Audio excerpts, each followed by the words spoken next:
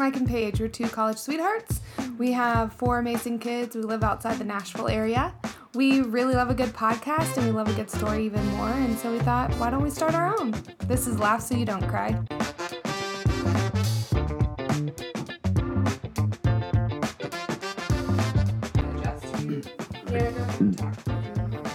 We ready? Tell me about Jonas. I love Jonas. Well, we were talking. Lori, another girl from St. Thomas recovery room that I worked with, we were talking about Jonas the other day, and Jonas never remembers important events in his life, but he always has to have them off work.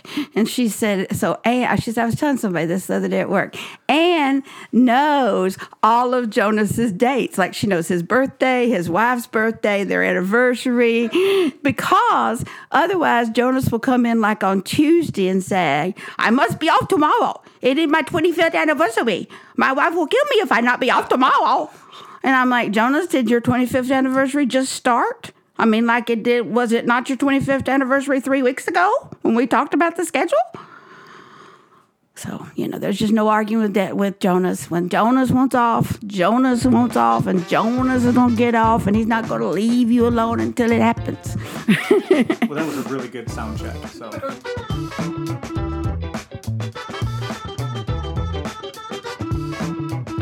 Okay, so we always talk about how we love a good story, and I grew up on a good story. I have a mom who is probably more vivacious than me, definitely as outgoing as me, and I grew up listening to just funny stories. There is no one who can tell a better story than Anne High. And I will say that, so Paige had your mom for 21 years before I came along, right? And in the 10 years we've been married... Mike stole the show. No, I yes. It's true. But I have been caught up. So what she did in 21 years, I did in 10. Yeah. So that's kind of where we're at. So when we thought about doing a funny episode of just good stories, when we talk about loving a good story and loving a good podcast, there was none other than my mama who needed to come in and just share with you the goodness of my childhood, my family's childhood. So, with much ado, enjoy Nana Anne High. Hello, it's Anne again. I have another story about Jonas. Jonas, I was his manager at St. Thomas for a while, and mostly that meant I scheduled their dates to work. We all worked together as a team, and it was a wonderful, wonderful environment that none of us really appreciated how good we had it until we weren't working with the same people anymore. But we did work together for like 20 years, so it was a remarkable thing. But anyway, Jonas buys a new house and decides to put in a pool. Well, somehow that involves me getting him a loan from the credit union. Jonas has like perfect credit. I'm not so much. And I'm like, how am I supposed to help you get a loan? So anyway, you just don't say no to Jonas. So I went with Jonas to the credit union, talked to the manager, explained what he wanted to do. The manager and mom were like BFFs. Yeah, the manager's much younger than me, kind of like a child to me as far as age difference, but we're very close and get along. I call him by his first name. And did mom try to set me up with Will? Maybe I kind of did, but what? It was before you. No wonder you gave me such a high interest rate. So anyway, I went with Jonas to talk to Will, explain what he wanted and everything. Will says, okay, I'll look into it and stuff. And I love the credit union. Love the credit union. But the wheels of progress sometimes turn a little slowly. In Jonas's world, nothing works slowly. Everything works immediately. Right now. Yesterday. Stat. So, anyway, he asked me every day about this loan. And so finally, after about a week, I gave him a week. And then I called Will. I said, Will, if you love me, if you care anything about me, if you want me to live past today. You will approve this loan because Jonas is going to ask me 9,000 times a day until he gets that money in his hand. He tells people I am his collateral for this loan. I didn't know that part. I'm not sure how that works in his brain, but that is what he says. Please give him the money. His credit is perfect. He's using that like social leverage. Where's Jonas from? The Philippines. So And he's 850 million people in the Philippines, and they do not know each other. They do not all know each other. So don't ask him if he knows so from the Philippines. They do not know each other. They don't know everybody, but they do send money home to help everybody. So there's just a big collection pot in the middle of the Philippines. They have been through a lot. I really have kind of studied the Philippines, and they have been a country that's been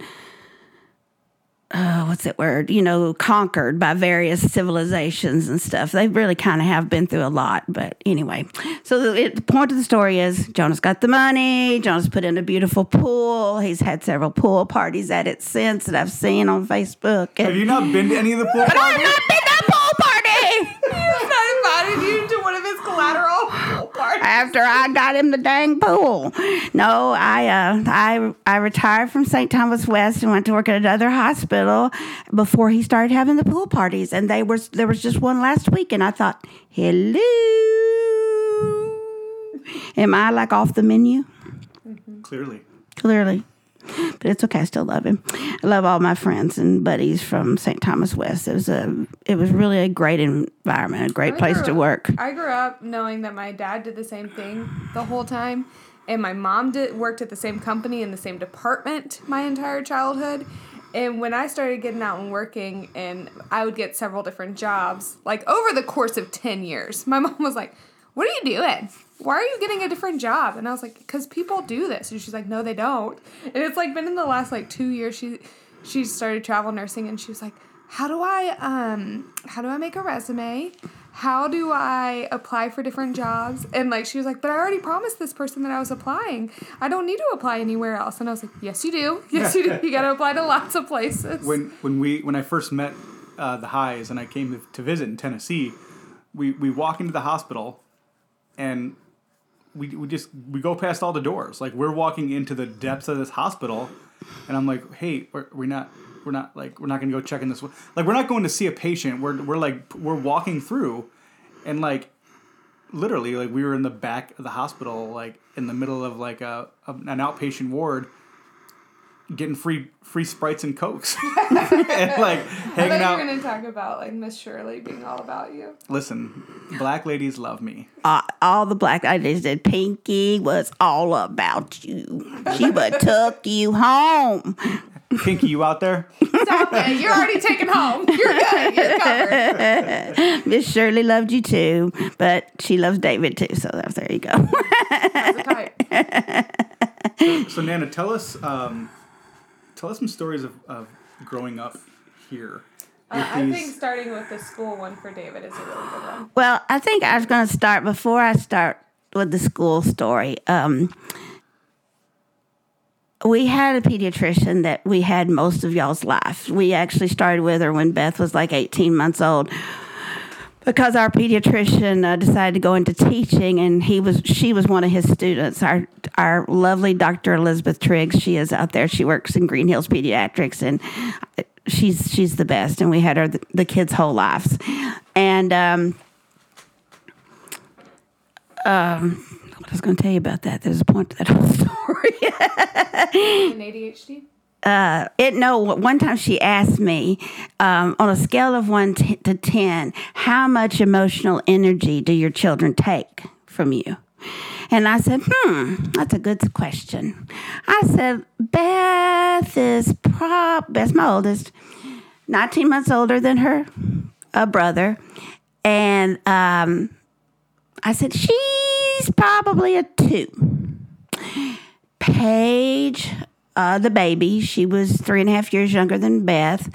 I said, she's probably a 4 or a 5. And David. Oh, he's probably 10,988, 70,000 billion, quadruple, zillion. I don't have a number. It's too big. And she went, well, okay then. So that just pretty much sums up how our life was, because he was just too much for everybody. David's very bright, very creative. We had nothing in the house that had any of the parts because he took everything apart. He's a diesel mechanic now, and thankfully he puts things together again. And during his childhood, he took everything apart, and I at least feel like there was a purpose for that now.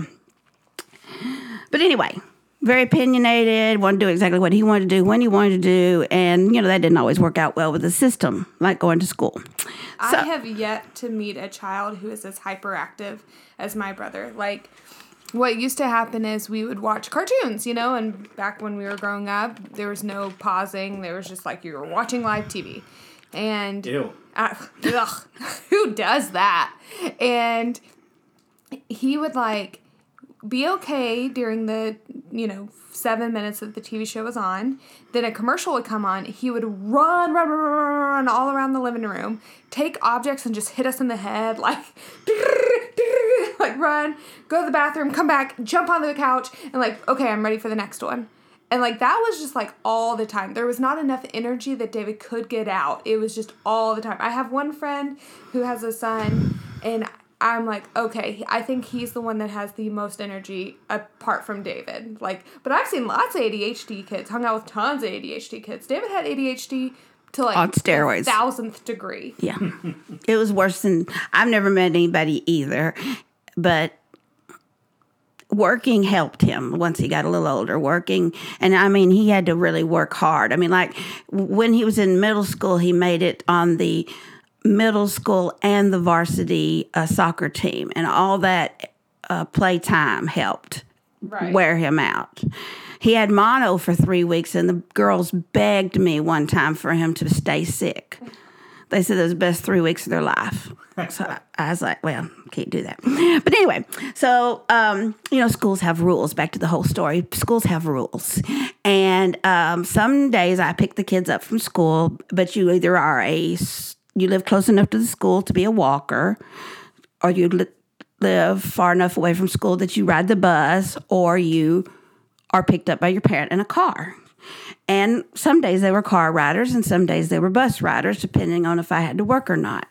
And so David got in trouble on the bus, and the PE teachers were in charge of discipline for the bus. So the bus driver would let the principal know. The principal would let the school, the PE teachers. Was this Miss Conifee? This was Miss Conifee. My best friend's mom. Yes. And so I got called I volunteered at the school, so they knew me. It wasn't like that. They had to call a stranger. So I got called into the break room, and they're like, Miss Hi. And Miss Hobbs, that's what her name was. I was trying to remember what her other name was. Miss Hobbs was the other teacher. Anyway, David's misbehaved on the school bus, and he's going to get kicked off if he doesn't behave on the school bus. You're going to have to talk to him. And I said, okay. So I went and talked to David, and I said, David, you've misbehaved on the school bus. And I said, riding the bus is a privilege. I said, what do you think would happen to you if you don't get to ride the school bus? And very bright, shining, ear to ear, smiling, he says to me, I'll be a car rider. And I said, no. You'll be a walker. You'll be a walker. And he went, huh? I said, you will walk home. And guys, we don't live close to this elementary school. In fact, I live in my childhood home, and we aren't even, that would be 3 elementary schools from what we would be zoned for. Oh my gosh, really? Yeah. Yeah, we're not even zoned for that school now. No, we're not zoned for this school anymore. It is so far away. It's on the other side of town now. 8 miles? I'd say it's probably about 6 miles. Is that the one near the dump way out there? Yes. Yeah. Okay. Oh my gosh, that is so far out there. Yeah. Wow. So it didn't take long. Then the next week, David had got in trouble on the bus again. And I had told Miss Conifee and Miss Hobbs what my plan was, what I told David. And so they told me, Miss High, I'm real sorry, but I think you're going to have to follow through on your punishment plan with David because he's gotten in trouble again. And I said, okay. Well, I went to the Do you know gym. what he got in trouble for on the bus? I bet he hit someone. Hitting, not sitting still, not listening. I mean, the list goes on. Who knows? So I go tell Beth because she's sitting in the bus line in the gym, and she starts crying because she's not getting to ride home with me. And I went, you will make fun of your brother. This is not about torture. This is about punishment. And so you have to ride the bus home. I'm taking your brother home. He has to walk. So I had a little teeny weeny red Festiva back then. It was really cute. It was like an adult go-kart. We loved it. So You've always loved those little zip cars. I do. So we get out on the road, and I said, here's the deal. You're going to walk. Now, let me preface this with, they had just had what they called a fun run at school, and he had ran like 8 miles at full speed. Awesome. So How old is David at this age? Oh, he's in first grade. Oh, good. 6. 7. Yeah. Yeah, 6, 7 years old. And he's scrawny and little and pitiful looking, but he's tough as a nail, you know. So I said, here's the deal. You're going to walk. When we get to the intersections, I will stop the car. I will follow along behind you. You will stop the car. You will get in the car. I will drive you across the major intersections. Then you will get out again, and you will walk. So that's what he did. And first intersection, Murfreesboro Road, I put him in the car, drove him across, stopped, let him out. We took back roads home. Did you have to tell him the turns? No, he knew exactly how to get home. He just took the way. I followed him. That is a good point. I didn't have to tell him how to go. It infuriates me how smart he is. He is really smart. So we're passing TDS, which is the telephone company in Laverne. And there's a gentleman there that works at TDS, and he sees me following this child. He thinks you're trying to abduct this child. Yeah, and he says to David, is that your mother? And David said, yes, sir. And he says, why is she following you? She won't let me ride. I love that that's the answer. Nothing about what he did wrong, you know. And then the gentleman addressed me. Are you his mother? I said, yes, sir. I don't believe you. I said, well, I have pictures from birth. But he'd misbehaved, and now he has to walk. You know, that's so funny because these days what I would do is I would pull up my phone background and be like, well, here's our entire family in a photo. Right. So probably my child. Man, that's clearly photoshopped. Why do you have 17 children? So 2 little old ladies come next, and they try to pick him up. They try to pick him up and give him a ride, and he goes, my mama won't let me. Probably witches. And they and David goes, they said, why won't your mother let us give you a ride? And he goes, well, that's her right there following behind me. And she says, I have to walk. So that was just one of many, many, many people who stopped and talked and tried to pick him up. And I felt like my license plate was being written down all day. And I felt like the police were going to come visit at any time. So we didn't have cell phones back then. So when I got home, I called the pediatrician and school and told them, you know, that people took my license plate down and what had happened. I mean, they knew. School knew, but my pediatrician didn't. So in case I got arrested, Your bases were covered. I'd have an alibi. I mean, have somebody come say what I was doing and why. But anyway, so it didn't take him long. You know, he was home in 20 minutes. It wasn't like this was a full-time job. You know, he easily got, walked home. But it was not nearly as much fun as being on the bus with his friends or riding in the car. So we get home, and I said, now, do you understand that it was hot out here? And he said, yeah. And I said, and I know you were perfectly capable of doing this walking, but wouldn't sitting in a bus be much nicer? And he said, yes. And I said, so if you want to ride the bus, you have to mind the bus driver and do what the bus driver says. Because if I get a notification again from the school that you're not behaving, then we will have to repeat this. And it could even turn into you have to walk every day that I'm off, that I can follow behind you and make sure you're safe. So if that's what you want, to walk every day, then just keep it up. So went back to school, told the teachers. Well, Miss Hoff was kind of the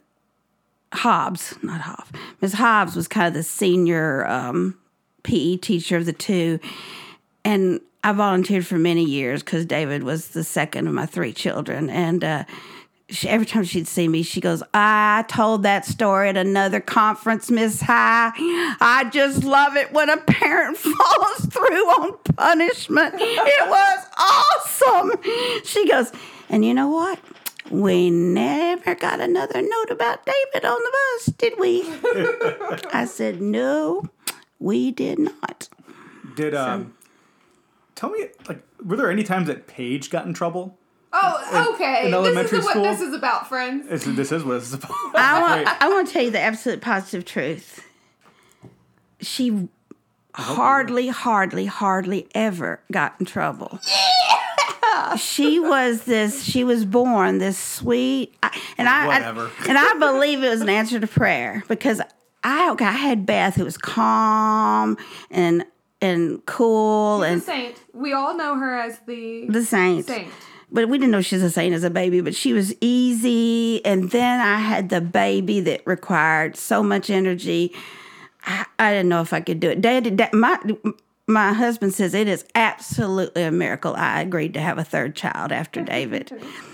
But I prayed. Did he trick you like Paige tricked me? No, I did not trick you. I did not. Actually, I probably was the other way around. Oh, so it does run in the family. Yeah. So I prayed every day. Please, Lord, give me a happy baby. I don't care if the baby's disformed. I don't care if the baby's disabled. I don't care if the baby has issues I have to work with. But Lord Jesus, you know I need a happy baby. I cannot take another sad, angry baby. I can't do it. David also cried from the moment he was born. Screamed.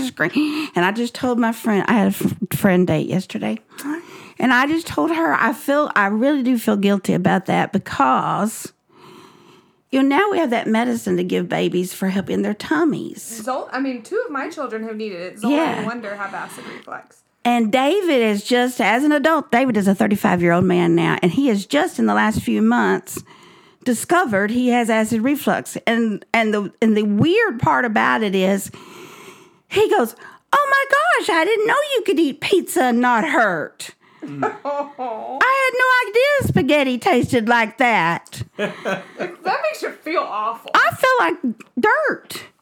Scumbag. And I'm thinking, he screamed for 2 years of his life that if we'd had the medicine we had then, right, maybe it would have been different. He'd had a whole different outlook on life. Because you know how bad you feel when your tummy hurts. Right.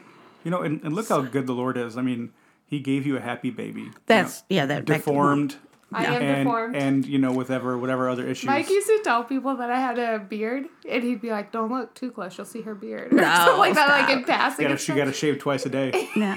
She's like a small Italian child. I'm like, listen, I'm very comfortable with what my face looks like. I know I don't have a beard. So when Paige was born, it was certainly an answer to prayer. She was a happy, content, joyful Paige over here smiling her baby. butt off. She minded. She didn't cause any trouble. She did what I told her to. She just kind of, wandered around and played with her toys, and she hardly ever fussed. She hardly ever cried. And I praise the Lord all the time. I just could not believe how blessed I was. And then to further go on with the blessing, I've tried to tell my children about Jesus from the time they were born. I tried to tell all my children about Jesus from the time they were born. Read Bible stories to them. Tell them just stuff when we're riding in the car. Put in CDs or DVD, or they were cassettes back then, that you just tell stories. I've always done stuff like that. But we were going to a church, and Paige was not out of the nursery. She was still in the nursery. She was talking, but we talk early, so she's probably about 18 months old.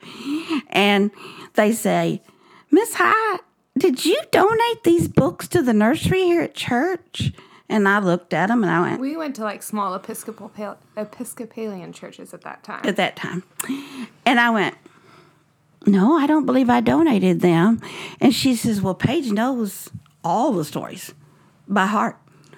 We start them and Paige finishes them. Stop it. But she truly has loved Jesus since she was. I won't even say it's been since she could talk, because I think she loved Jesus before she could talk. She just didn't know how to say she could love Jesus. She's my only child that, as she's growing up, would have quiet time with Jesus. So when I say Memphis loves Jesus from the time he was born, it's for real, because he did. It is true. It is true. That's debatable. It is true. Whatever. It was just, people ask me, when did she accept the Lord? I don't know. The Lord accepted her when she was born. Now you're getting Calvinist on us. And she accepted back, it was a mutual, there was not a time. There was never a non-time. Now, did she get in trouble? Rarely. She got called. The funniest thing was she got called to the office one time in high school, and she knew the what do they call them now? The policemen at school. SRO. Yeah, she knew him pretty well. He was kind of a funny jokester kind of guy. So Paige knew him, and he knew that her name was Paige and stuff. And some teacher had gotten. I have no idea where we're going with this, guys. Some teacher had gotten not a pleasant letter from a Paige. And so Paige, in his brain. I knew it. I knew you did something bad. There was a Paige, he knew a Paige. So he called Paige, my Paige, to the office. And he just, there was no like, Paige, did you do this? There was I am just so ashamed of you. I cannot believe that you did this. How dare you? I just can't, this shouldn't even have come from you. He just kind of tore her up one side and down another. And Paige was like, this is audio. They don't know what you're doing.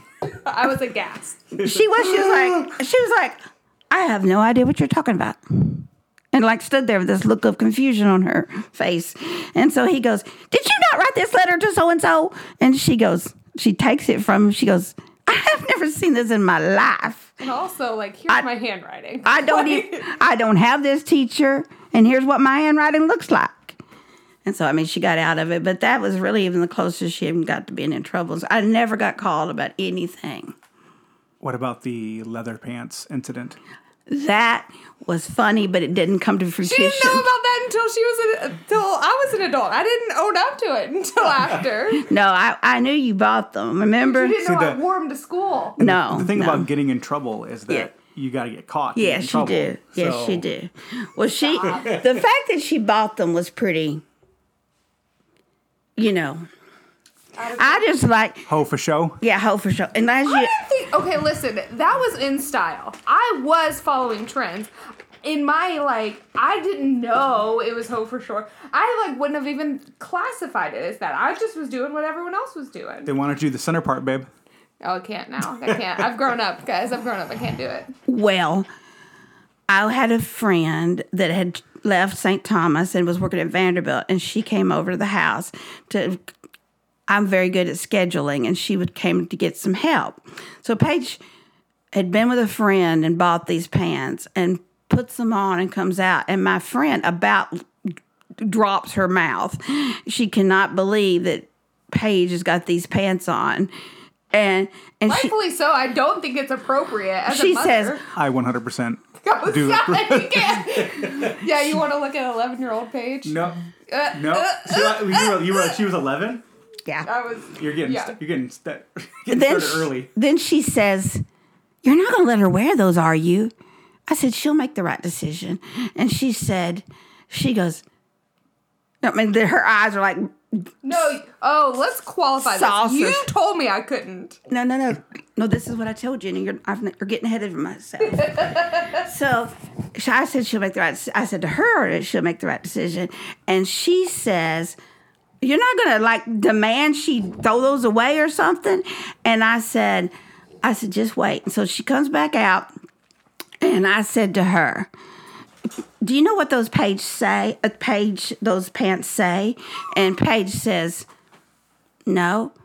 I said the word, but I won't for this podcast. I said, they say, F me. Oh. Hands out, standing with a style of come get me. And I said, now, if that's the message that you're trying to send, is F me?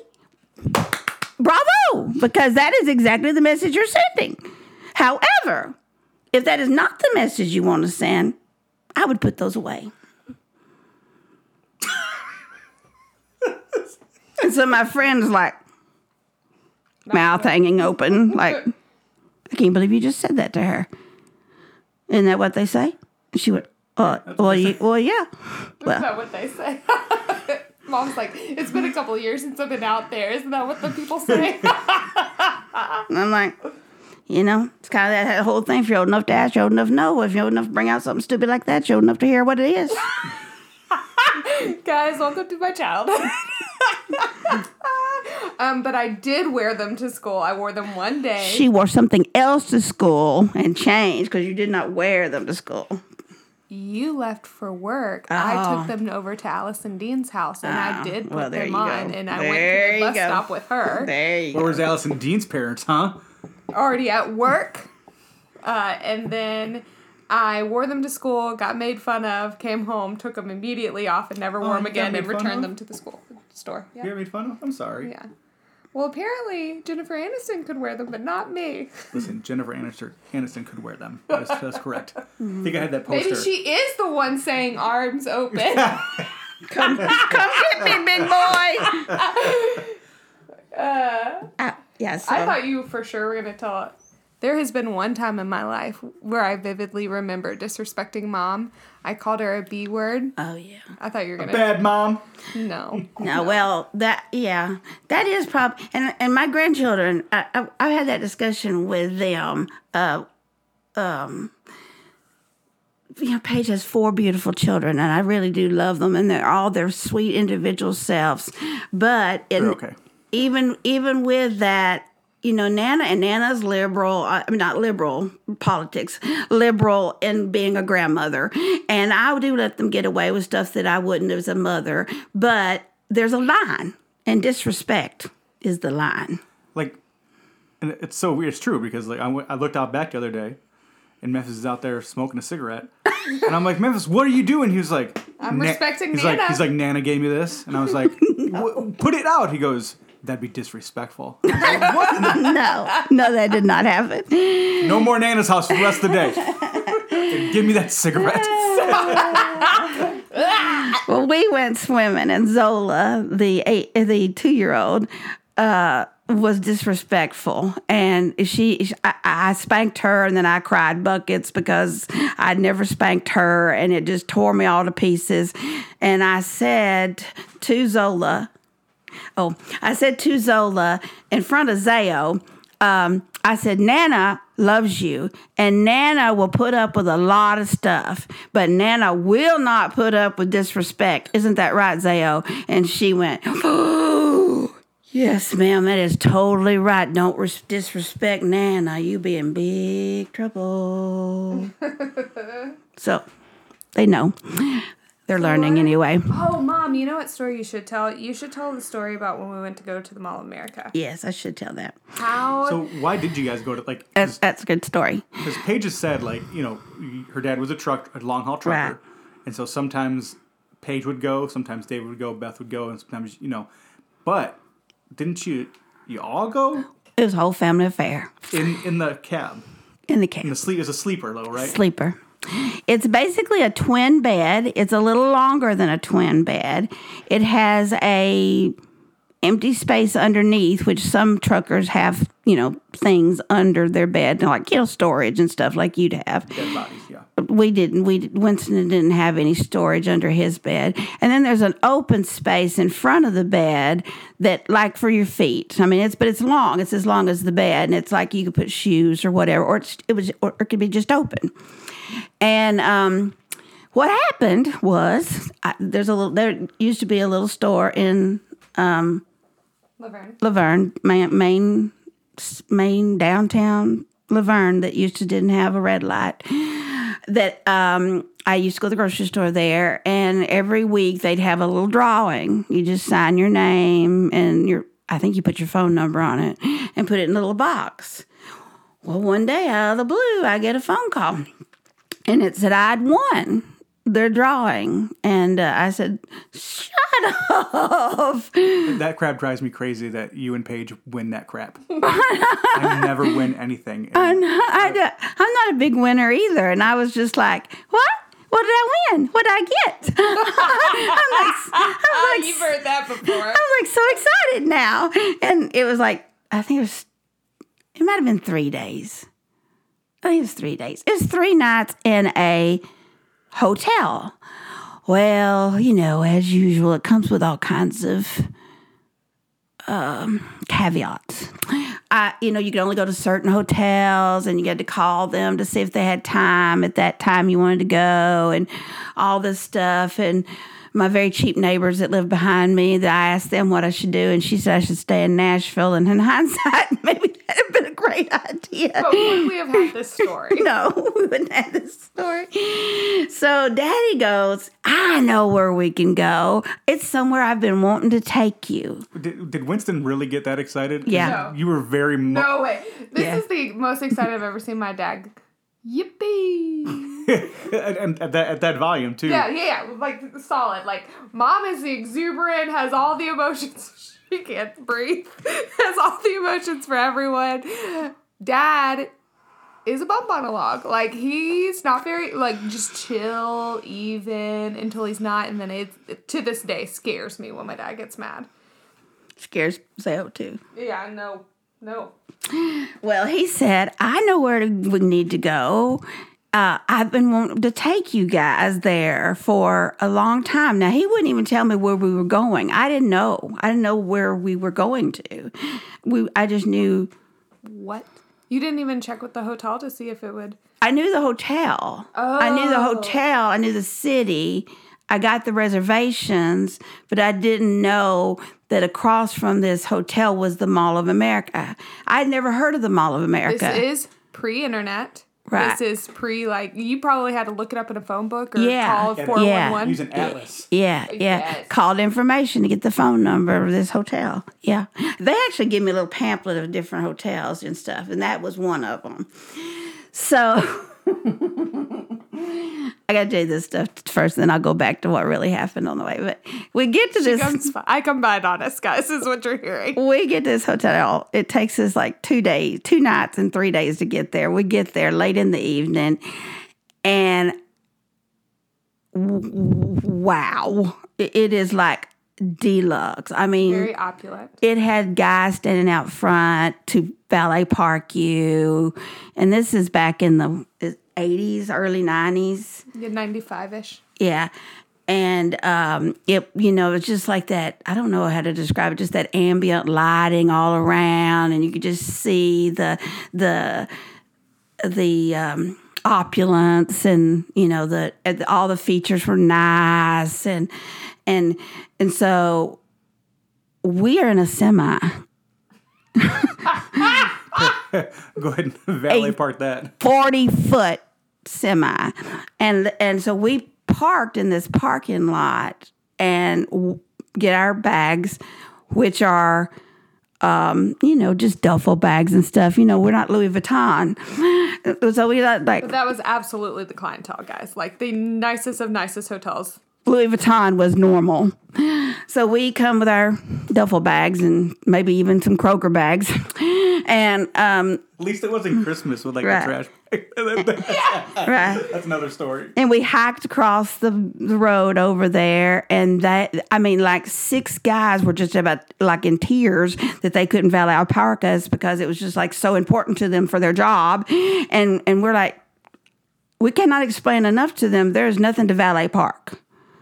And they're like, we can take care of it. Where did you park it? What can we do? Where is it? And we're like, no. So Anyway, we get there, and there are pilots and stewardesses. This is where they put them up. And so all the clientele are, dressed in suits and ties and really nice. And on the way up there, my husband's a truck driver, and he wears those steel-toed boots. He calls them clodhoppers. And these were truly clodhoppers because on the way there, the sole had cracked. So he took duct tape and swirled it around the shoe. So he's got a shoe with duct tape on the bottom for the brake and around the top to steady it. So he's got a midsection of duct tape going into this opulent hotel. I'm so glad I was too young to be embarrassed. I think Winston stayed in the room and watched TV. Me and the kids went to the Mall of America. He did go with us one day to the Mall of America. But you know what I did? I took myself right out there by that pool, and I laid on their very nice lounge chair, and I enjoyed their very nice pool. For all of your 3 days of free vacation. I enjoyed my 3 days of free vacation, and I didn't care because you know what? Them people in them nice suits and stuff, they didn't come out to the pool. I had the pool all to myself. But anyway, that's not really the funny story. The funny story is... I mean, that is a really good one. The funny story is... that I don't know exactly what the square footage is of a back of a semi. And there are various sizes now, and they can come very, very, very nice. But his was probably, I'm going to say, around 6 feet square, somewhere in that ballpark. So, Daddy A likes to go to bed at sunset. Mm-hmm. So, the first night, we left home that morning, and we got somewhere at sunset, and Daddy parks. And so with much persuasion, I got all the kids to go to bed. This is also pre-melatonin days. Pre-melatonin, pre-anything. We could have been out. We could have given you some drugs if we'd have known. Benadryl. Benadryl. No, I'd already tried Benadryl on a trip to New Orleans, and my pediatrician said, well, with your children, I'm not even sure that will work. She said, on some children, it causes the opposite effect. Just beware. I was like, oh, great.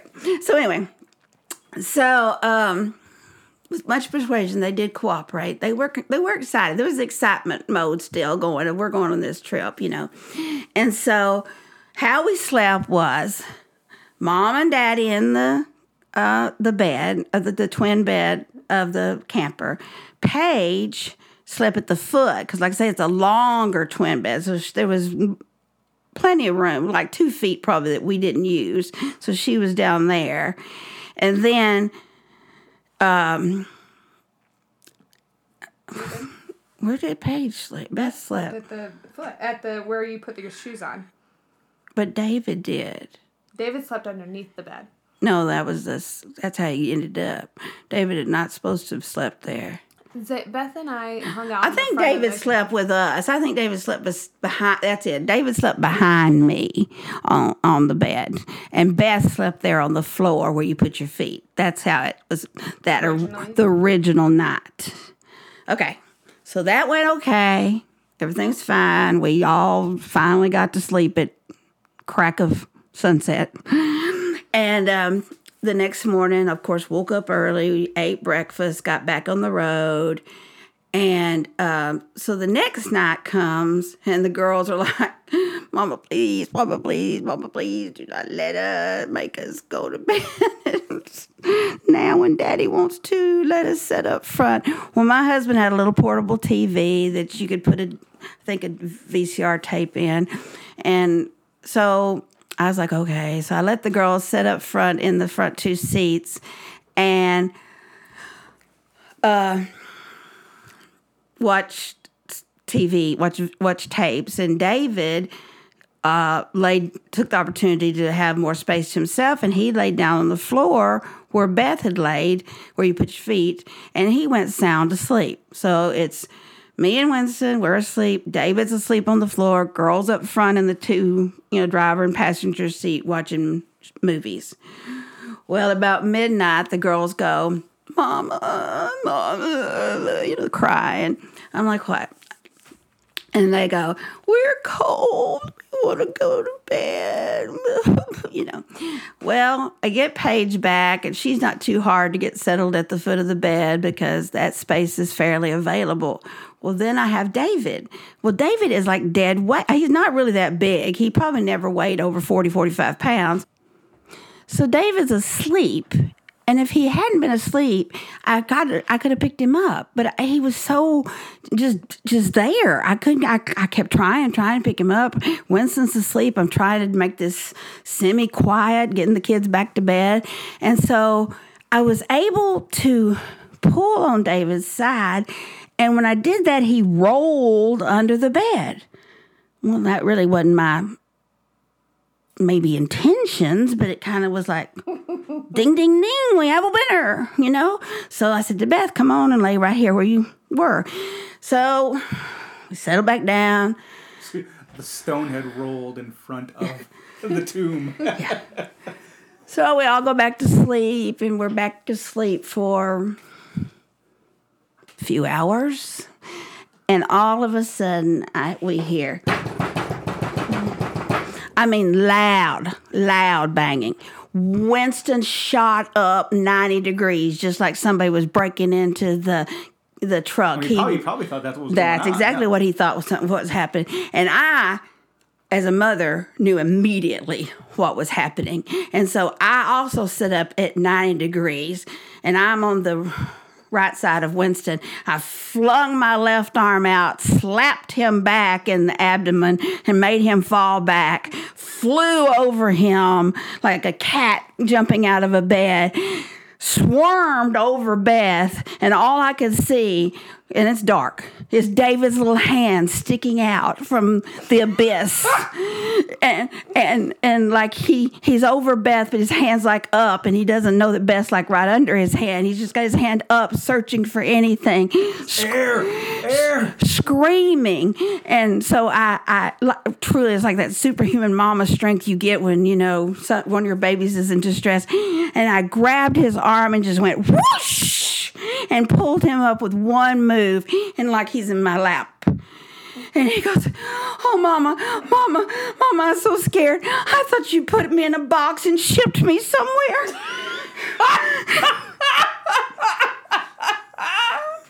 And then that teacher called you. He's like, I love when a parent follows through.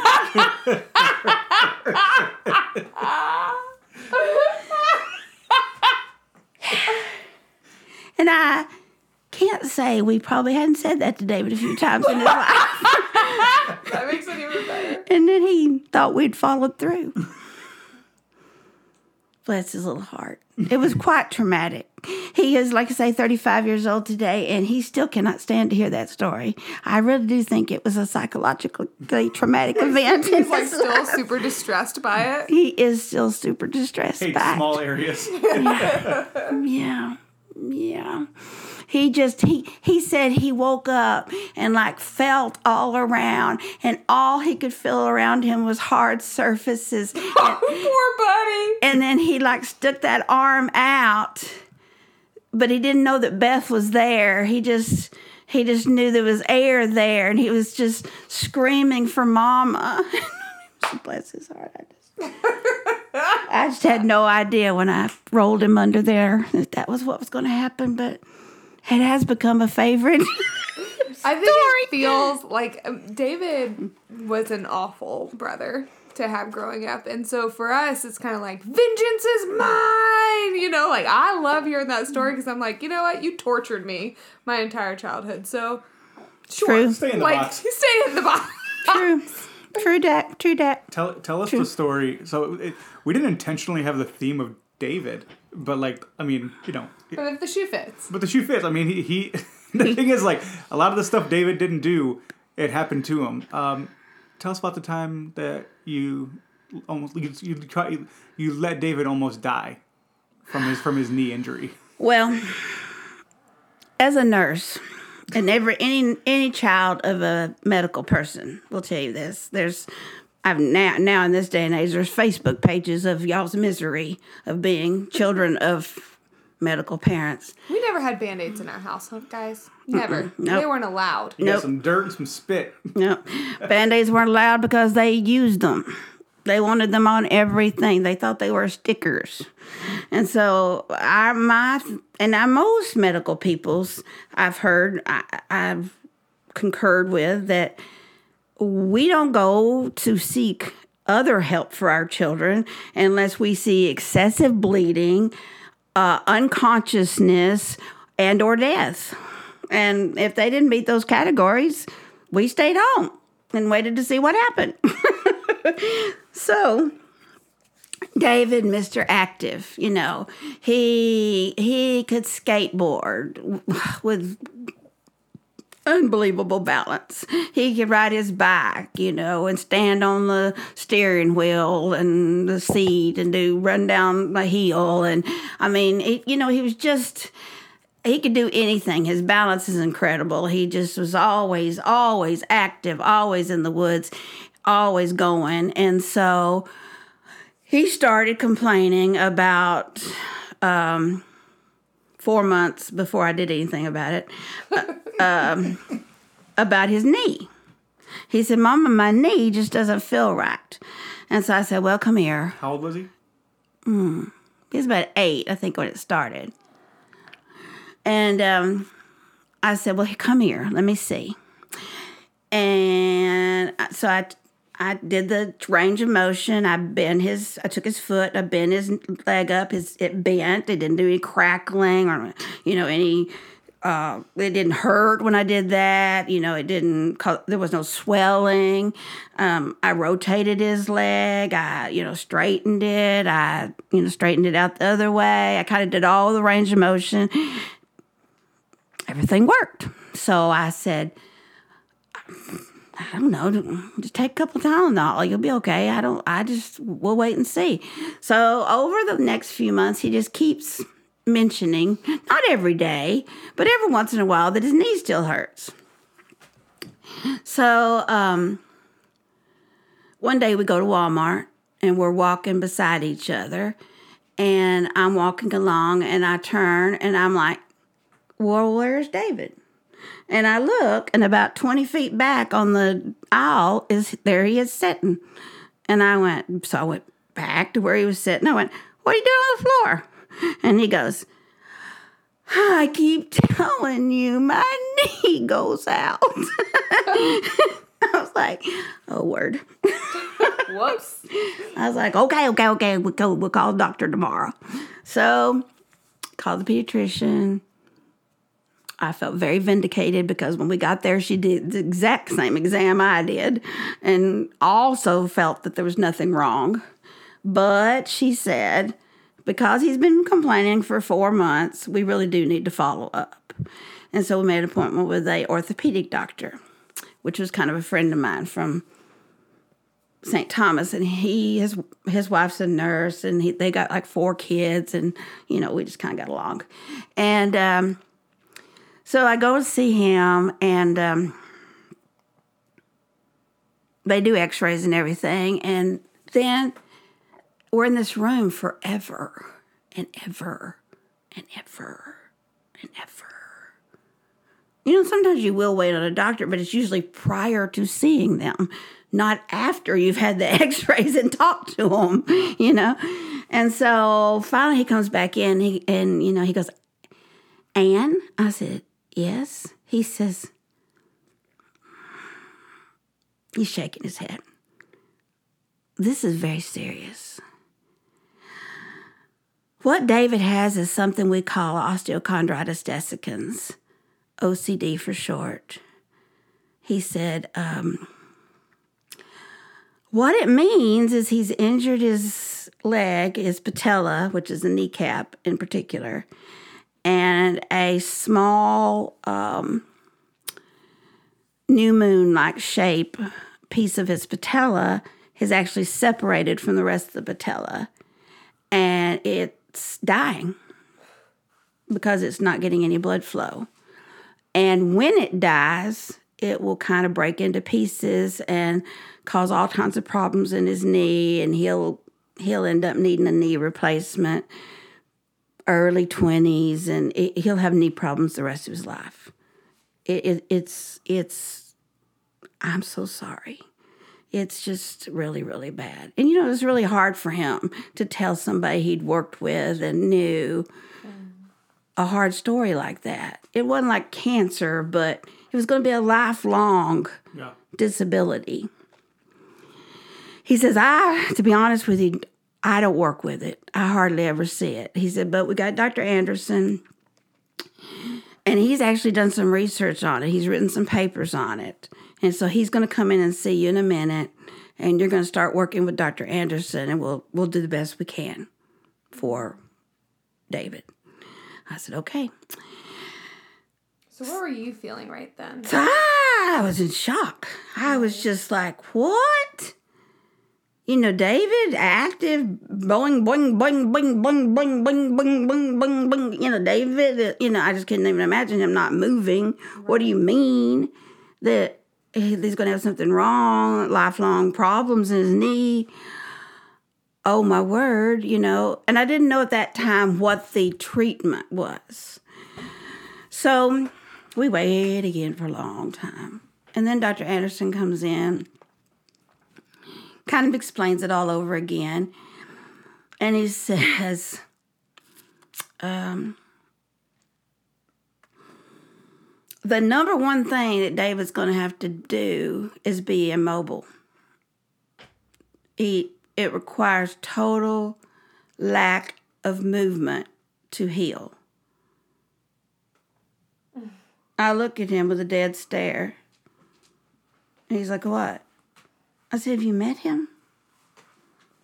Do you have a total body cast? Like a constant morphine drip for the next I'm however sure months? David right then is already moving all around the room, has figured out 17 different ways to dismantle everything that's in the room. Yeah, well, he did eventually with Dr. Anderson. I'm not sure he did it that day, but I just was like, I felt defeated before we even started. There's no way. There is no way I am going to keep David still. And they gave him this contraption, right? So they give an immobilizer to him. And I'm not going to make this story go long because it could be just tremendously long. But over the next 4 years, they give him an immobilizer. He tore up 4 or 5 of them. They kept giving him immobilizer. They could not believe that somebody could do that to an immobilizer in a 6 month time period because he's not immobile. Right. I told school he couldn't play soccer anymore. He told the coach that the doctor released him after a week and he was still playing soccer. Oh. David did absolutely nothing. I mean, he was just as recalcitrant as he could possibly be about all of the doctor's orders. If the doctor said, be still, he was doing jumping jacks. I mean, he did absolutely play basketball, ran. There was no immobility. David and immobility are as far as the east from the west. There's no immobility. So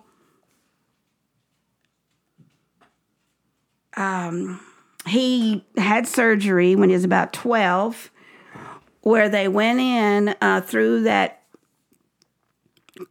dying tissue, that dying bone, into the good bone. And the point was to try to cause some bleeding through that to make it regenerate. Oh, that didn't work. And then they gave him a bone stimulator to wear. And David had to, he wrapped it up in aluminum foil, made it sci-fi, and told Dr. Anderson that's why it was working. And Dr. Anderson was willing to go with anything, at that point. But anyway, this goes on for years and years and years. And so it finally comes to accumulation when I went to a Bible study one night at church, and Miss Betty was teaching, and Miss Betty was talking about that one of her sons had had a tractor accident, and it had caused his leg to be shorter. And they went to a revival, and at this revival, they had prayed as a family for Philip's leg. And right there at that revival, in front of them, Philip's leg straightened. Come on, Lord. I know. Won't you do it, Yeah. won't God do it? Yeah. And I, of course, was very impacted by that. Because it's your son, and it's your son's leg. Right. So I come home, and I'm sitting in the chair. We had a chair in our bedroom, and you kids were all asleep. And I hear her in my head, get up and pray for David's leg as a family. Was Dad home at this time? No. I can't remember. No, it's just the girls and David. And I was like, oh, the kids are already asleep. I hate to go wake them up. And I picked my Bible back up, and it was like louder. I said, get up and pray for David's leg as a family. I'm like, okay. Also, how gracious is God to tell us again? I know. Like, because what if that wasn't the case? I know, what if there's not a second chance? So I go get Beth up, and, Beth's very compliant, very willing, and she comes right with me. She doesn't ask questions. I get to you, and you're like, I don't want to get up. I don't want to go. Why are we going? Why are we doing it? What's this up about? Why? Still don't wake up very well. She does not wake up good. And I said to her, God said for us to go pray for David. Then immediately, Paige is like, oh, okay. So we go come into here, this room, to David's room. And we laid our hands on David's knee, and we prayed. And I don't remember exactly what I prayed, but I do remember that I prayed that whatever was blocking his healing to be removed. Come on. Yeah. And I don't know what y'all prayed, What? And I don't know what you girls prayed, obviously. But Did David wake up? I think he kind of opened his eyes a little bit and just closed them back. He didn't actively participate. Well, the doctor had told him that the next option was to have another surgery and take bone from his hip and graft it to his knee to see if it would heal. Because, he lectured David on and on and on about how serious this was and how we're talking lifelong injury and how we're talking about being able to get married and raise a family and support his family. And, one ear and out the other. It meant nothing to David. And so it took me we usually went every 2 months to see the doctor, and it took me about 4 months to get him there because he didn't want to go. Every time I'd make an appointment, I can't go that day, I got soccer practice. Did you ever tell David about the time that we prayed about him because he wasn't awake? Oh, yeah, he knew. Prayed over him? Yeah. Like that night as a family? Yeah, he knew later. Not that night he didn't know, but later. So, anyway, finally get back to see Dr. Anderson, and David never stayed put in the room. They put you in a room. David never stayed put. He would bounce around out there in the office looking for Dr. Anderson, talking to him at the viewing place where the doctor looked at the x-rays and stuff. So David comes running back in. He goes, it's no different. It's no different. It's no different. Not at all. Just like it always is, which is what we'd been hearing for 4 years. And I just kind of went like that. And to be honest with you, I totally was not even thinking about the praying for David. Right. It's 4 months later. And Dr. Anderson comes in and he says, Ann, I can't find it. There is absolutely no reference to it. Mm-hmm. I cannot see a hairline image of where the fracture was. I cannot see any separation. That bone is completely attached, just like it was never separated. Mm-hmm. I don't know what happened. Right. Well, after 4 years of going and listening to terrible stories, literally I was like this. Mouth open, just in awe. I really couldn't talk. Really couldn't say anything. Really didn't absorb it all. So we walked out of the, he said, Bud, I want to see you in 2 months. So we left the doctor's office. We got through the doors of the building, and then it hit me on the sidewalk. Mm. And I just started jumping up and down. I was holding David's hands, and I was doing this. was jumping up and down. And David's like, what? And I said, oh my gosh, David, God healed you. He healed you. And he used your stubbornness to prove that it was him. Because you did absolutely nothing to make it be medical. It was all Jesus. Jesus has healed you, son. Oh, thank you, Lord. Oh, I'm so excited. Thank you, Lord. Thank you, Lord. Thank you, Lord. Thank you, Lord. Thank you, Lord. Oh, my gosh. I'm just beside myself. I can't believe it. Can't wait for 2 more months to go by. Well, I told one of the nurse anesthetists that worked with Dr. Anderson in the OR, and she says, something's changed with him. He used to listen to different music in the OR, and now he asks us to put on Christian radio in the OR. Come on. Yeah. So. You know what I've never once thought about? What do surgeons listen to while they do surgery? Never once been a Some of them listen to hard rock. Sugar and heavy metal. Some of them do listen to heavy metal. Some of them listen to jazz. I mean, they all have their Yeah, of course. thing. But anyway. The Macarena on repeat. Yeah. I don't know that anybody does, but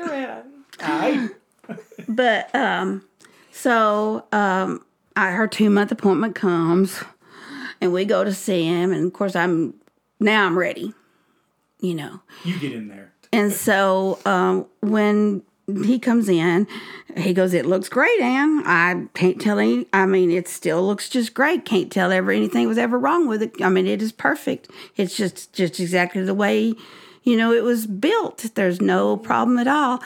And I said, Dr. Anderson, I cannot thank you enough. And I know you have done everything you possibly could for David. And I know he's done everything he possibly could to make it not work. And I just want to tell you what happened. And Did you tell him about Dr. Betty or Miss Betty? No, I didn't tell him that. I just said I went to church, and I was home doing my Bible study, and I felt like the Lord was telling me to pray for David as a family. And I said, I got my girls up out of bed, and I took them to David's room, and we prayed for David as a family, and God healed him. I said, I'm not dissing you, Dr. Anderson. I know you tried. I said, but God healed him. And Dr. Anderson, this is exactly what he did. He went, praise the Lord. Hallelujah. Praise the Lord. And I said, that is exactly how I feel. And then I won't see you in 2 months. He made us come for a whole year, every 2 months, to make sure it's okay. What was David's heart? But it was always okay. Oh, he just never... He never responds in a grateful way, unfortunately. Now, I will say, on another story about David, he did, in a little way, sort of acknowledge. But this time he just was like, okay. Yeah, whatever. So you're jumping up and down, you're holding his hands, you're saying God healed you. And his response is? Nothing. Nothing? Just blank stare? Yeah, and he didn't say nothing. No happy, no sad, no BS. I mean, there was no rebellion about it. Sure. But there was no celebration about it either. But when we went to Florida with the cousins, my nephew had caught a catfish kind of thing down there. And the catfish... down there, apparently they have some kind of wings that they can flail out and stab you with. Mm-hmm. And when David was holding it to show one of the cousins, it did that. And then Sterling, one of our cousins, pulled it out. But it went up here in the fat part of David's palm up towards his pointer finger. And anyway, it was very, very painful. And David was crying and crying and crying and crying. Well, I took him back to the hotel room, and I got in the shower with him. I took a shower with him. We wrapped up in a big old towel. How old is he? Oh, I don't know. He's young enough I could take a shower with him. He's little, but I don't know. 10, I don't know. 10 or younger, I guess. But anyway. Okay, first of all, you were naked all the time growing up. Probably. So, was. I think... But he wasn't going through puberty. I know, but I'm just saying, if you were naked right now and David walked in, he wouldn't think anything of it, and he'd keep going with his story. He would. Same for all of us. We'd be like, not all of us. Not all of us. All right, innocent. Like, you can't be like old enough for me not to take a shower. I don't know. You Well, I didn't mean, take a shower I today. didn't And I'd take be like, showers with probably. you guys once you went through puberty because all of you, every child when they go through puberty thinks nobody else has ever seen anything like they have, and they hide it all. I still believe that. Okay. Whatever. So anyway, you're on the beach with we're the on the fish. beach, and I took and he keeps crying. Then he starts crying for Daddy, and I'm like, "Why do you want your dad?" I mean, Daddy was coming, but he hadn't got there yet. Truck driver, And I said, "What do you want your daddy for?" I couldn't figure out what Daddy's expertise in this was going to be, and You're like, I'm the medical professional here. I can take care of your hand. And finally figure out that Daddy had sleeping pills that he shared with David when they were all on the road. And that's what he wanted. He wanted a pill to go to sleep. So You're like, I might have those. I didn't at the time. But anyway, so we're laying there, and Ernie and our other cousin had come over and kind of looked at David, and they, I think, were uncomfortable because we was naked under a towel, and they left. And so Yes, Mom. That's exactly what that was. I was pretty sure. Pretty sure Your that- brother-in-law was looking at you while you were in a towel naked. Yes, he was uncomfortable. Yeah, and they left.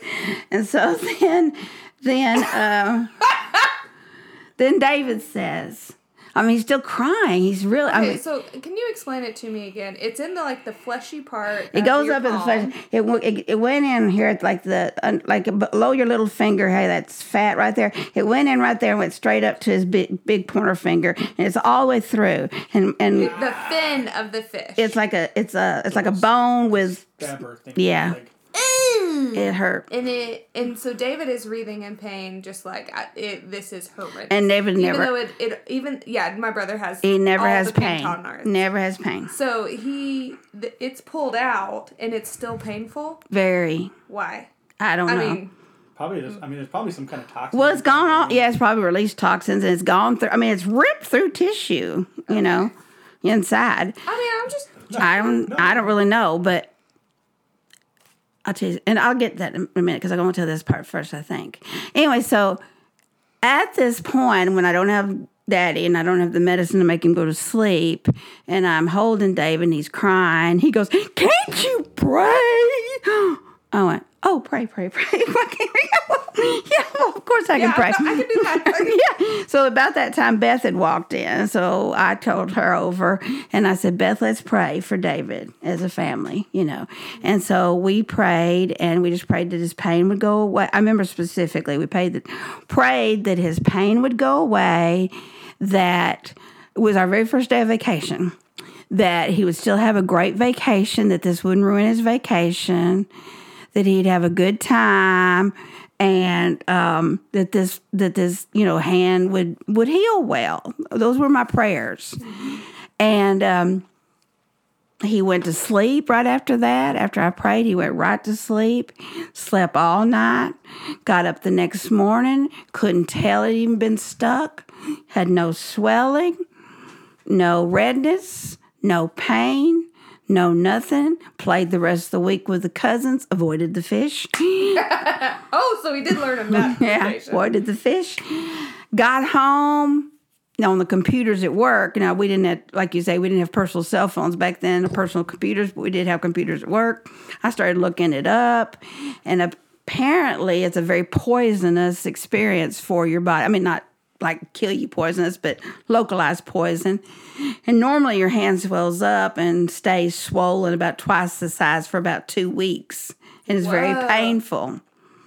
So God answered every one of my prayers. Right. He enjoyed his vacation. He had no pain. His hand was fine. He didn't have any trouble with it. And so what was David's reaction when you prayed over him that time? Well, he'd asked for the prayer. Mm-hmm. And he went right to sleep. Right. But I can't say there was any gratitude for the whole thing. Right. And I've told him about these prayers in years past. And he still is fairly non-committal about the whole thing. I mean, he'll go, But as we go through, now this is going to be kind of, I guess, controversial. But a lot of people feel like we're living in the end times. Now, whether the end times are tomorrow, 15 years from now, or 300 years from now, I don't know. Well, each day that we live, Jesus is coming back a day sooner. You Right. know what I mean? Like, so, Right. sure, I can give that we are broadly living in the end times. I have never been told this by God. This is totally Ann High. This is not Holy Spirit. This is not Jesus Christ. This is not God Almighty. This is Ann High. But I've always felt like that David might be a end times preacher, like after the rapture. After the rapture, because he will know. He will know why everybody's gone. He will know what his mother knew. Right. He told people one time when he was little, you tell your friends I don't know God, but I don't know how I can have you for a mother and not know God. I said, well, I don't know how you can have me for a mother and not know God either, but you just managed to pull it off. But tell the story about you in the shower praying for David. Well, Mike told me that I need to be in the mic. Tell the story of David, of you praying for David while you were in the shower. When David he was little? he was 12 or 13 at this time. And we had neighbors that we aggravated a lot. And David had been shooting off firecrackers. And she was a little overdramatic. But anyway, David shot off a firecracker. This was the story I heard. David shot off a firecracker. The firecracker went over to their house. It hit a hammock, and it burned a hole that was so minute you couldn't even see it. It was not even pinhead side. But anyway, burned a hole in the hammock, which could have caused the hammock to catch on fire. And if the hammock caught on fire, then it would make the lawnmower, which was underneath it, catch on fire. And then it would blow up. And then their entire house would blow up and burn up. And she called the police and discussed this with them. And they told her she didn't have to live this way. That sounds about right. I want to know what the police wanted her to do. Move? Because we might have all cheered. I was like, it was just one of those uncle moments, She has since moved. I did not. What am I going to do? First of all, there's a tiny, these are all suppositions. None of this happened except for the firecracker went off and burned a pinhole in the hammock, which I did offer to purchase a hammock. That's the only thing I knew that. You didn't want to replace the lawnmower? Or the home? The exploding house? No. What about the tree that was hanging on to? The hammock was hanging on to. I feel like those were necessary. Yeah. So I was like, no, she didn't want a hammock. She just wanted it to stop. Make him stop shooting off fireworks. So, call David, please quit shooting off fireworks. Go out into the woods, shoot off fireworks, do something. Don't shoot them off here, blah, blah, blah.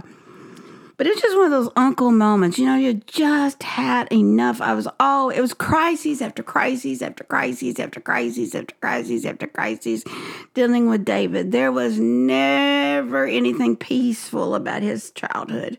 It was just one fire after another. And I was uncle.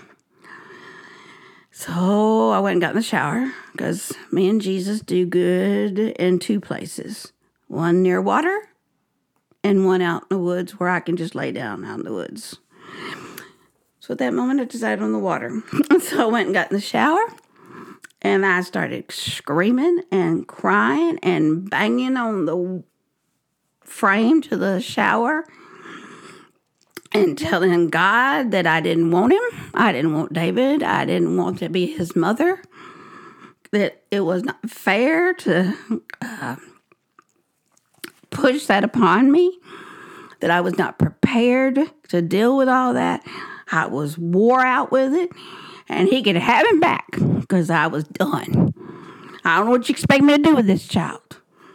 Everything happens. I can't please anybody. Whatever he does is wrong, and everybody yells at me. And so, after I quit crying and screaming and banging on the walls, I hear a calm voice. I want you to love him. Oh, heck no! You do not want me to love him. You have got to be kidding me.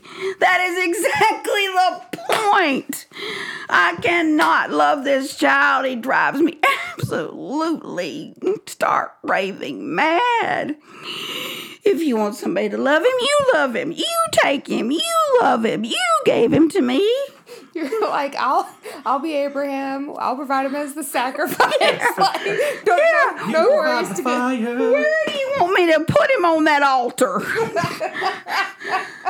And now I was like, heck to the frickin' no, I'm not going to love him. That is your problem. You love him. I'll try to keep taking care of him, but I can't. I just can't. I cannot do it. Cannot love him anymore.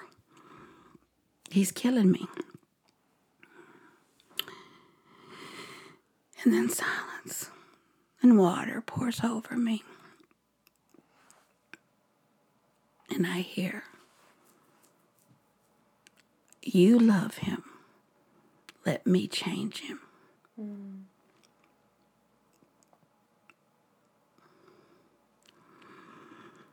I went, okay. I'll try, but good luck. You're going to need some help. There is a lot to change. And I'm going to have to figure out what it means to love him because I don't know what that means. I've tried.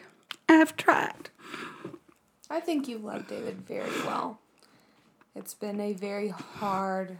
He has put a lot of hardness in there. I tried, but I don't know that I would have continued to. Right. Had not God and I had this encounter. God and David knows we had this encounter. He doesn't know what happened, but he knows his life changed. He could tell the difference. David doesn't know about this thing. Yeah, he does. Well, he doesn't. You know what I'm saying? He does, just like everything, he blows off anything with God. Right. So he'll say, you remember when me and you had a hard time getting along, Mom? Mm-hmm. And then it got better.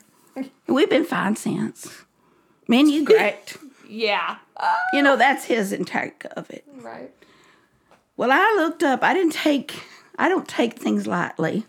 And if I don't understand something, I look them up. And I looked it up. I looked up every Bible verse I could find that talked about love. And much to my surprise, I found out that love meant loving who they were, who they are, and not who you want them to be. Yeah. And that is the hardest thing of all. Yeah. Especially probably for a nurse, a mother, a mover and a shaker, somebody that wants to, change the world. I wanted to change him. I wanted to mold him into the man that he could be. I wanted to make him a man I could be proud of. But God showed me that wasn't my job. Yeah. My job was purely to love him and let God change him. And David's right. We have had a totally different relationship since then. Because I don't try to change him. I tell him I love him. It doesn't mean I don't give him my opinion about things. I do. Right. But I don't try to force my thoughts and opinions on him anymore. And it's something you have to practice. It takes practice to love somebody who can be so unlovable. Yeah. Because he hasn't... this isn't going to be a Rag on David podcast because I love my brother as difficult as he is, and that's not our place here, but he's put you through some of the hardest years of your life. And says some very hurtful things. Mm-hmm. And so there's been a great work in the Lord and you partnering together to figure out what it looks like to love someone who quite presents himself as quite unlovable. Correct. And pushes you away in a way. and brings you back. I mean, he's like a yo-yo. I'm like, I don't know any way. Like, yes, he pushes you away actively. I don't know. But he brings you back. I mean, when he's in trouble and stuff, he come help. David is wildly charming. Very. And he lives by his own moral code. Yes. Not But God's. he also so David would like to fight, but he's going to fight for the underdog. An underdog, yeah. So, he would protect his friends at school all the time who were being picked on by bullies, so he would bully the bullies. So, can you fault that? I mean, yeah. No, I don't want you to be a bully, and I don't want you to fight, but also, you're kind of using your powers for good. But then he does some shady stuff, and then you're like, well, that's very clearly not great. I had a teacher that had a really strong conversation with me at his last school about his bullying. And I just told her, well, if you pay attention to who he's bullying, he bullies the people who bullies others. And as long as he continues to take out people who hurt people that are smaller than them, I'm not going to say anything about it. Yeah. Huh. So there. What do you think the Lord's taught you being David's mom? I mean, other than the shower conversation. Incredible patience. Incredible patience to wait on his timing. That must be a lot of heartache to, because you're longing for that. I can imagine that you would really... I long for him to know the Lord, and I'd love to see it. And I've, in recent years, come to the realization it's not likely that I will. Ooh, which is so funny because I was just talking to my friend this week about, the by faith chapter in Hebrews 11. A lot of the people that are listed in that never got to see the promises. Abraham was going to have more descendants than the stars. Well, you can't possibly be around for that. And he surely does, doesn't he? Yeah, but he does. Yeah, and it's so interesting. By faith, you're living out this call to love David, and you may never see the fruits of that this side of heaven. I don't think I will, and that's okay. I've come to the understanding of that, and appreciation of. I don't want to say this like I'm just first time realizing God's smarter than me. Obviously, God's smarter than me, and obviously He knows the timeline better than me, and obviously He knows when the perfect timing is. I think selfishly as a human, we hope that we would be a part of that. But I also believe that my death may be a beginning catalyst of that. Yeah, because David, I don't know if he'd actually say it, but he's a mama's boy through and through. Oh, yeah, definitely. Oh, I don't know. A tough and rough mama's boy. Not a pansy mama's boy, but a mama's boy. No, but he likes you better than everyone else. Oh, absolutely. Totally agree. But, and I haven't told this part, which I think is important to David's story. And that is, when you were 2, I started going to Bible study formally. I was 30 years old, 31, I guess. And I had been in church all my life, but I never understood the Bible like I started learning when I started going to BSF, Bible Study Fellowship. Guys, Bible Study Fellowship or CBS are the places to go. If you want to know Jesus more, I'm telling, using my podcast authority to tell you, enroll in one immediately. You will know Scripture and thus know God in a way that you won't otherwise. It has saved my marriage. It has saved my children's lives. It has saved my life. It's a huge reason why I'm a believer. For sure. It is, yes, it is transformational because it will help you learn the word for yourself. Between God and you, you will learn the word for yourself. And I think what drove me there, because I was tired of going to church and hearing what they told me that Scripture said. Yeah. I wanted to know what Scripture said. I wanted to learn the lesson for myself. I wanted to know the truth. I wanted to hear it from God and His Word, not from a human. And that is truly what you receive in these programs.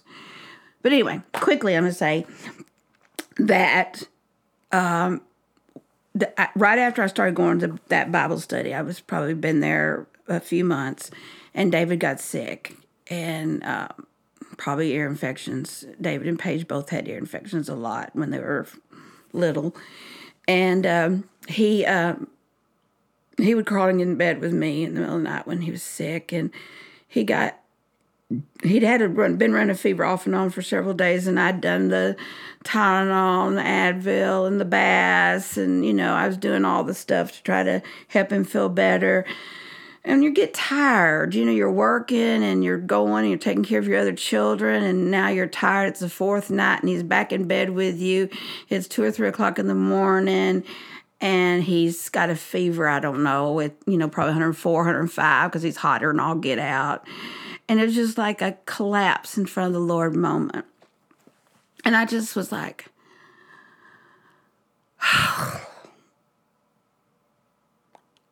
I can't do it. I cannot raise this child. Lord, I've done everything I know to do. I have done everything I know to do as a mama. I have done everything I know to do as a nurse, and his fever will not go away. I am so tired. I am so concerned. I do not know where to go. I do not know what stone to turn over. You take him. You take him. This is when God always does His work, Right. When you fully are like, okay, I'm done. Uncle. When you say uncle to God, that's it. That's the time where He moves. That's what I said. I give up. I give him to you. That's what I said. I give up. I give him to you. And as a friend said, you dedicated him to the Lord that night. And I said, yes, I did. I mean, Right. I didn't start out dedicating him to the Lord that night, but that's what I did. I dedicated him to the Lord that night. And I hear, don't worry about David. He's going to grow up. He's going to be a good man. And he's going to do my will. And that's a promise I've hung on to very tightly for the last 31 years. And probably will continue hanging on to till the day I die. And maybe in heaven I'll see what the plan is. But it's like, at the time God said that, I thought, I'll be honest, in my humanity, I thought, well, that is the stupidest answer I've ever heard. This child is sick. He's got a fever. He's got probably ear infections. I'm tired of giving him baths. I'm tired of giving him Tylenol. And you've told me, don't worry. He's going to grow up. He's going to be a good man. He's going to do my will. But little did I know the promises that held. That David was a daredevil. David is a daredevil. He has no fear. He will do anything. And I've had people come to the house, delivery people, and they see David doing some of his stunts down the driveway. We have a very long, slanted driveway. And David will ride standing up, like I say, on handlebars of bicycles or on a skateboard flipped upside down in the air, twirling and stuff. And I thought to myself, I don't have to worry. David's going to grow up. God done said. Mm-hmm. What I didn't know was he going to be in a wheelchair or not. But I knew that David was going to grow up, So, I mean, there's just been so many promises in that I didn't ask for and I didn't expect, but I've been so blessed by. And I now don't think I'll see the completion of it in this life, but that's okay. Because God's in charge. And David being in heaven, is, to me, the most important thing. However God plans to go about. But really, all my kids have been awesome. They've all been great. Beth. Beth is better than everyone else. Beth. She just is. Like, Beth. I don't say that with, like, resentment. It is my delight to be Beth's sister. Beth has a relationship with the Holy Spirit that is totally and completely It's supernatural. unfathomable. It is supernatural. It is a total gift from the Lord. She feels his presence and, more importantly, his absence. Right. In such a it's wild. Like I think she like physically. Yeah, it's otherworldly what she experiences. She it's physical. The spiritual absence is physical to her. Yeah. Which is what they tell us. I mean, we know that spiritual's all around us, but Beth lives that. Right. Spiritual is all around her, and she feels it as if it was physical. Mm-hmm. And she listens to it and obeys it, which is a biggie. Mm-hmm. Yeah. Because so many people might hear they don't do anything about it. But she listens to it and obeys it. Yeah. Yeah. And the best example of that is sad, but it's true. We had a grandson that was David's son, Zachary, and he was sleeping with me, and he had a SIDS death. And before the baby was born, Beth came to me and she said, "Mama, God has told me to have nothing to do with that baby." So, for reference, my sister has raised my brother's children. My brother had a teenage pregnancy. He was 17, and the baby's mom was 14 when they got pregnant. And so, baby came home from the hospital pretty much maybe a month and a half later, was in Beth's arms, and Beth's raised him. Same thing happened with the next child with the same mom. Baby comes home straight from the hospital into my sister's arms. So for her to say this, it has significance that she's not to have anything to do with this baby. Beth is all about babies too, even if they're not under her particular personal responsibility. She loves them. She loves anybody's baby. When I first had Zayo, we were living in Washington. We moved home 6 weeks later. But we were living in Washington State, and I FaceTime Beth, after just having the baby, FaceTime Beth, and she wanted me to sit there and hold the FaceTime, the phone to Zayo's face the whole time, and she was just in awe, and they were having time together, and I was just the facilitator of the FaceTime call. And that's Beth loves. When I say she's a saint, she, first of all, knows and loves God in an extraordinary way, but she loves with her entire being. And it is a quiet, but it is a still love. It is a safe love. It's secure. She is the best human. Her heart is pure gold.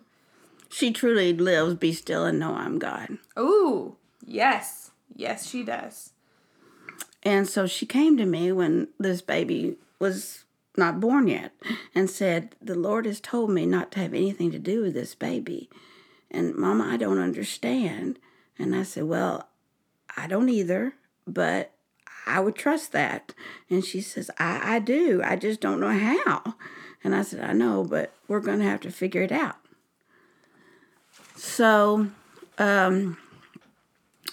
anyways, the baby came. I just can't even imagine how hard it was on Beth, but she truly didn't have anything to do with that baby.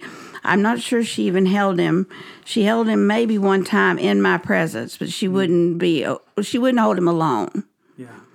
So anyway, he was born 6 weeks before Memphis, and he was alive 3.5 months.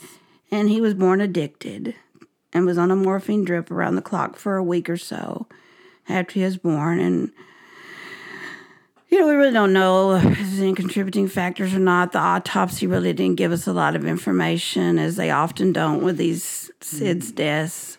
But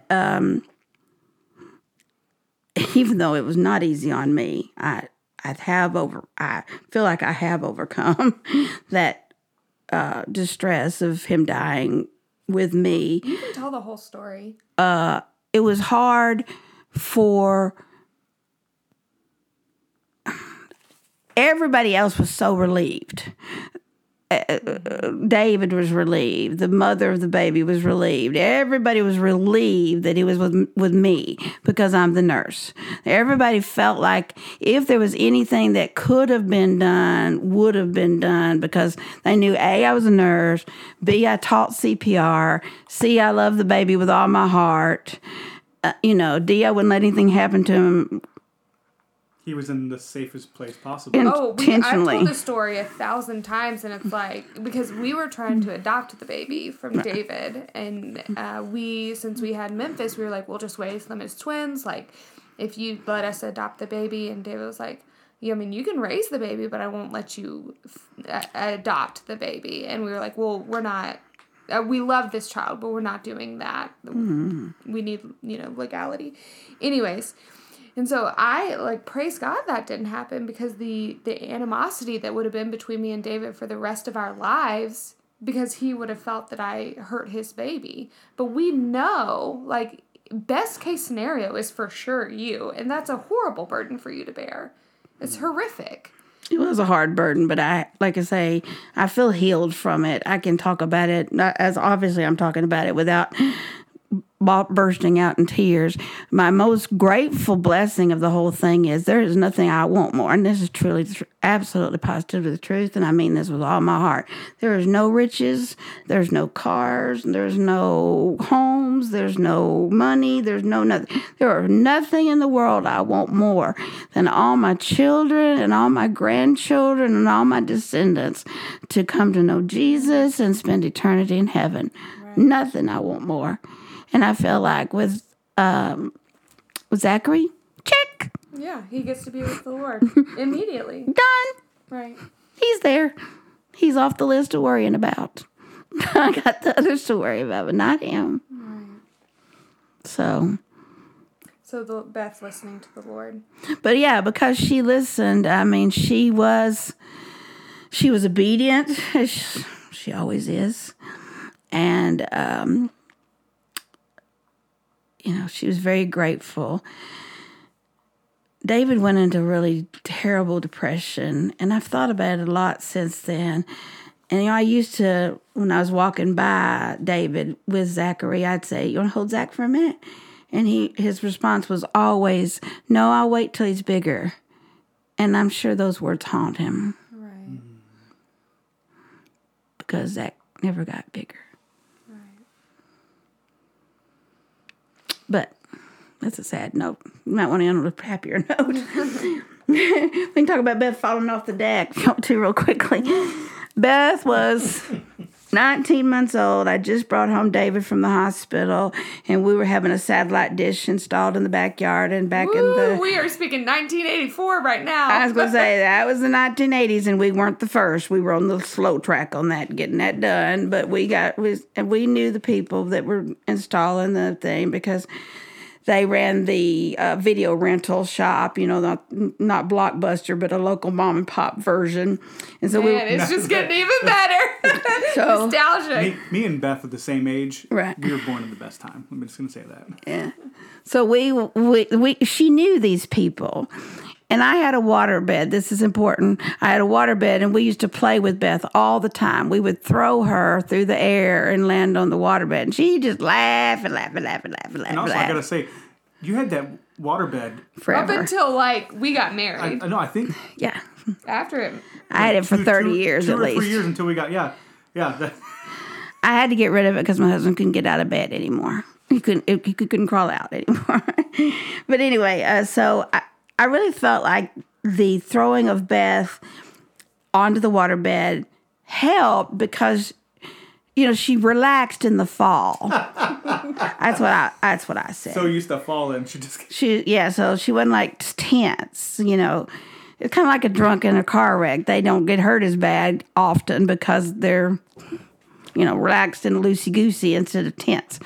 So, anyway, she was standing out with her daddy on the deck. They were standing right beside each other, and she leaned between the two pieces of wood that were running diagonally and just went right through them. Did a little somersault and... Remind us of her age again. 19 months. And she fell on her back down there. Well, Winston... And our deck is a story up. It's probably a little over a story up. And Winston was beside himself. He couldn't even run down the stairs. He came running back into the bedroom. And he said, "Annie, come quick. Beth fell off the steps." And I was like...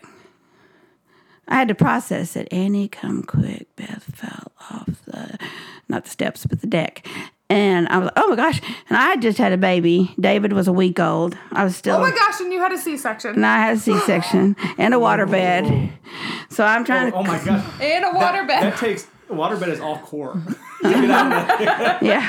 So I had to get out of the waterbed, run out down the hall, outside, down the stairs, and by then, of course, these guys were holding her, and they said we were afraid to touch her, but she was moving on her own, and so we didn't want her to just lay there and cry, so we picked her up, and I got out there, and she was like, "Mom, mom, mom, mom, mom, mom, mom, mom," but all her parts was working, everything seemed fine. Did you take her to the pediatrician? Please tell me you took her then.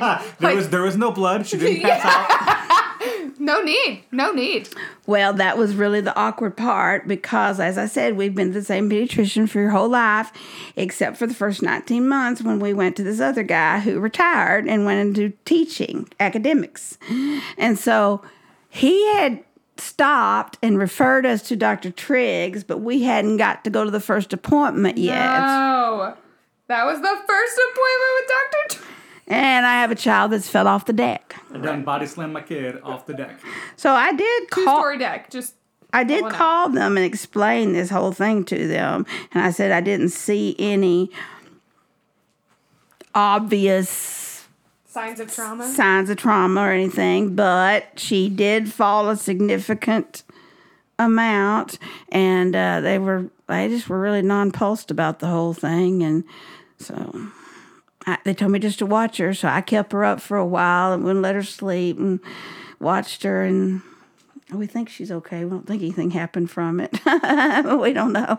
But she's 37 now, or almost 37. She's 37. It's fine. Is that why she walks like no in a circle? Stop it. Well, we could tell story after story after story. I told Mike that we should have a Nana story hour. You know what I mean? Like a little segment every podcast episode of things that are funny from things I've life. done. Yeah. But thank you for sharing your stories. Thank you for having me. We love you, Nana. I love you guys very much. P.S. Nana listens to the podcast and she'll tell me things and I'm like, I honestly can't even remember that I said that. But cool. I'm sure that's true.